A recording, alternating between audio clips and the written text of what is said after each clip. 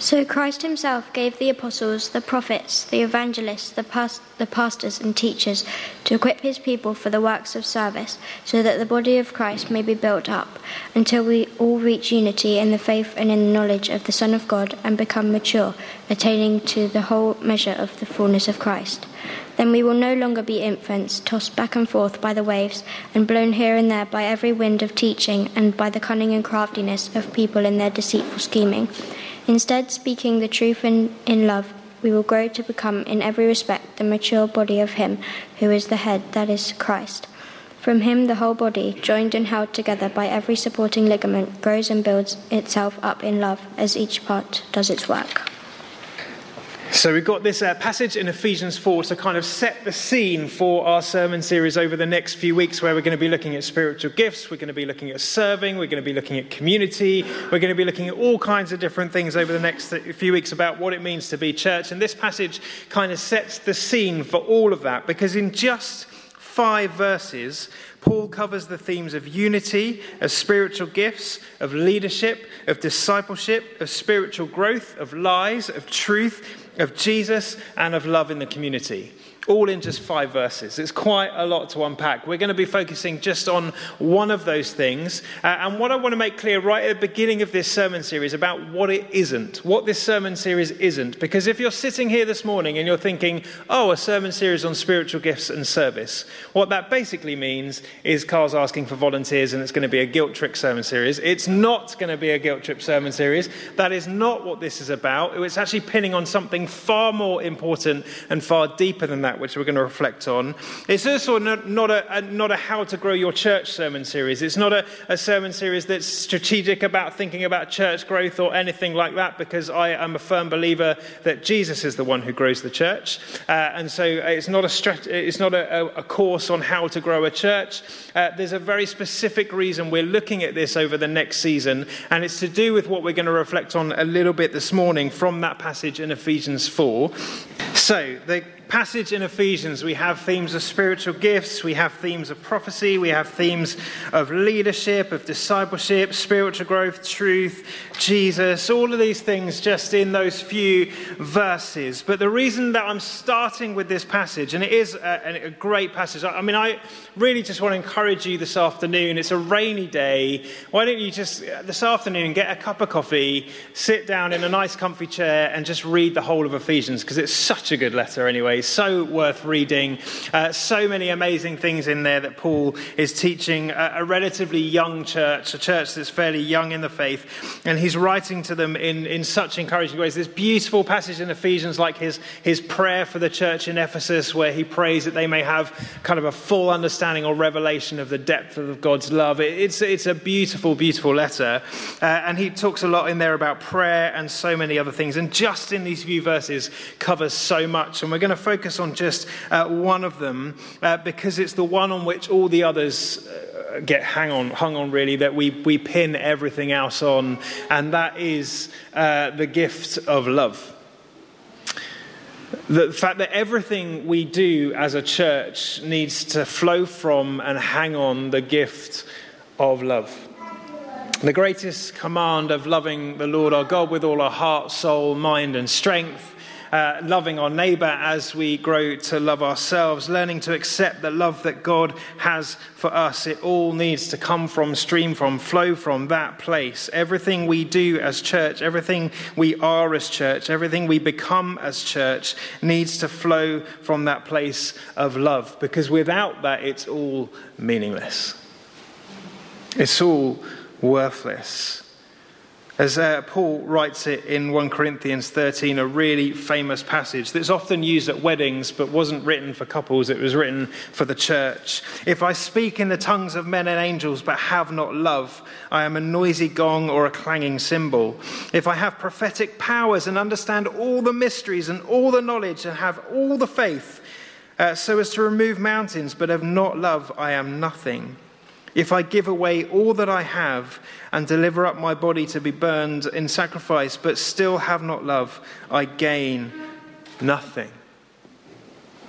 There's no point us talking about spiritual gifts unless that our primary motive for using them is love.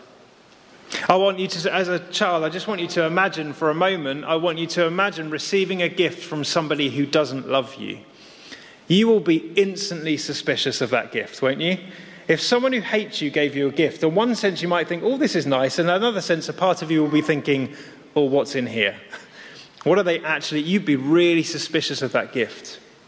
But you receive a gift from someone who loves you, someone who you trust, someone you have a relationship with. It's a very different thing. You can't wait to open it. You can't wait to see what it is. You're so excited to receive that gift. The same is true of our spiritual gifts. Unless we are motivated by love, the gifts will count for nothing because we'll be using them for all kinds of wrong motives. In order for us to be talking about spiritual gifts in the next few weeks, we need love to be our primary focus. There's no point talking about unity without love, because unity cannot be made by committee. Unity cannot be made by programs and resources and seeing how other churches have done it or seeing how other people have done it. Unity doesn't work like that. For unity to be genuine unity, it needs to be rooted and established in love. In the community of love. People who love God and know God loves them. There's no point talking about leadership unless our leaders love. We come to that in a minute as well because of a revelation that I've had this week. Our desire, I hope, is to help each other grow in the faith. That's what the passage in Ephesians 4 is about, that we all help each other to be the best versions of ourselves that we can be, to follow Jesus better, to know him closer, to know him more every single day, to support and help each other. But if we don't motivate that by love, then it'll be nothing more than patronization. There, you can do better. Or maybe even judgment at its worst. But with love, we genuinely want to support each other. We genuinely want to lift each other up and build each other up in faith. Not so that we can be better than others, not so that we can think that you're better than us, but because we want to build each other up in love. When we have prophetic words, if they come from love, they will have huge impact in this community. If they come from a place of judgment, it will be very different. But if they come from love, even the hardest words received in love can have an impact, can make a difference. And if we're to accept people for who they are, wherever they are in their journey of faith when they walk through these doors, we need to love well in order to earn the right for their vulnerability, as we talked about a few weeks ago. That vulnerability is not hanging your washing on the line for everybody to see. It's sharing your true self with those who've earned the right to see it. And we want to earn the right to see real people as they come through these doors, to be their authentic, true selves. And in order for that to happen, this needs to be a community marked by love. This is something I believe we do very well as a community. But it's something we can always grow in. We can always move further in, accepting the love that Jesus has for us primarily. I was at a clergy retreat the other day, and Bishop Martin said these words. He says, we can be in danger sometimes of not allowing God to love us because we can't quite believe he really would. We can be in danger sometimes of not allowing God to love us because we can't believe he really would. But he does. He does. And we grow out of that love. Our love for one another, our love for God grows from the love we love because he first loved us. There are so many passages we could use and quote today. But I just want to share just a revelation that I had this week, and I'm still wrestling with it. I'm still testing it. I'm still seeking it. But it's something that I sort of really sitting with. And I don't know if you've got Bibles in front of you, there might be some Bibles dotted around. Hopefully there may not be, but try and grab one if you can. I'm just going to flick to John 21. And if you can't flick to it, it's really familiar anyway. You will know it.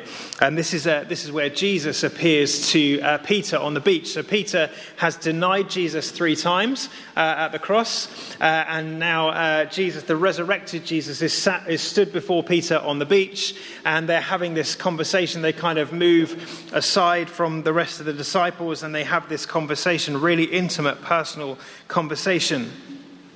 And Jesus said this: when they had finished breakfast, Jesus said to Simon Peter, Simon, son of John, do you love me more than these, as in more than the people gathered around them and more than the fish that they've just caught? And he said to him, yes, Lord, you know that I love you. He said to him, feed my lambs. He said to him a second time, Simon, son of John, do you love me? He said to him, yes, Lord, you know that I love you. He said to him, tend my sheep. He said to him a third time, Simon, son of John, do you love me? Peter was grieved because he said to him the third time, do you love me? And he said to him, Lord, you know everything. You know that I love you. Jesus said to him, feed my sheep. Truly, truly, I say to you, when you were young, you used to dress yourself and walk wherever you wanted. But when you're old, you will stretch out your hand and another will dress you and carry you to where you do not want to go. And then he goes on to say, follow me. And then he goes on further to say, on this rock I will build my church. Now, I've always heard that passage and heard people preach on that passage in lots of different contexts, and more often than not they talk about it being a beautiful passage of reconciliation, of where for every time that Peter denied Jesus, Jesus gave him the opportunity to say that he loves him. That is true, that is definitely right. But then I wondered this week as I was listening to this prayerfully and at a Bible reflection, and it just kind of hit me. Is Jesus also doing something a bit deeper here with Peter as a leader, as somebody who's going to go on to be part of the church and on whom Jesus is going to build the church? Is he almost saying to Peter, in order for you to be trusted with leading my sheep, I need to know that you love me. I need to be sure that you love me, because you have no authority to lead any other one in Christ unless you first love me. We can only give what we ourselves have received. And if we haven't received that love from Jesus and accepted that love from Jesus, then it's going to be hard for us to love ourselves, and it's going to be hard for us to love each other well. I think Jesus, yes, he is reinstating Peter. Yes, he is reconciling the relationship. But I think he's also making it clear to Peter that for him to have the authority to lead the sheep, he needs to primarily love Jesus first. All of his leadership, all of church streams from that place of a rock who loves Jesus. The church is built on somebody who loved Jesus and needs to continue to be built on that truth today. So my challenge to us is simple, and by simple I mean brief. I don't mean easy. How well are we doing with love? How well are we doing with our love for God? How well are we doing at accepting that God loves us? How well are we doing at loving one another? And are there barriers to that love? And if there are, what are we going to do to tear them down? Because there's no point me talking about spiritual gifts over the next few weeks, or service, or giving, or any of those things, unless we are a community marked by love. Or to put it how Jesus put it, this is how the world will know you are my disciples, by how you love one another. Not by your programs, not by the way you do church, not by the way you do worship, by how you love one another. That's authentic community. You will find, actually, that if we're loving one another well, community will be a natural byproduct. Unity will be a natural byproduct. Spiritual gifts will be a natural byproduct. Service will be a natural byproduct. All of those things will flow naturally out of that place of love. And we love because he first loved us. That never ceases to blow my mind. The fact that he first loved us. Despite knowing everything about us, still he chooses to love. Still he chooses to accept. Still he chooses to welcome. Still he chooses to say, come as you are. May we be a community marked by such love. Amen.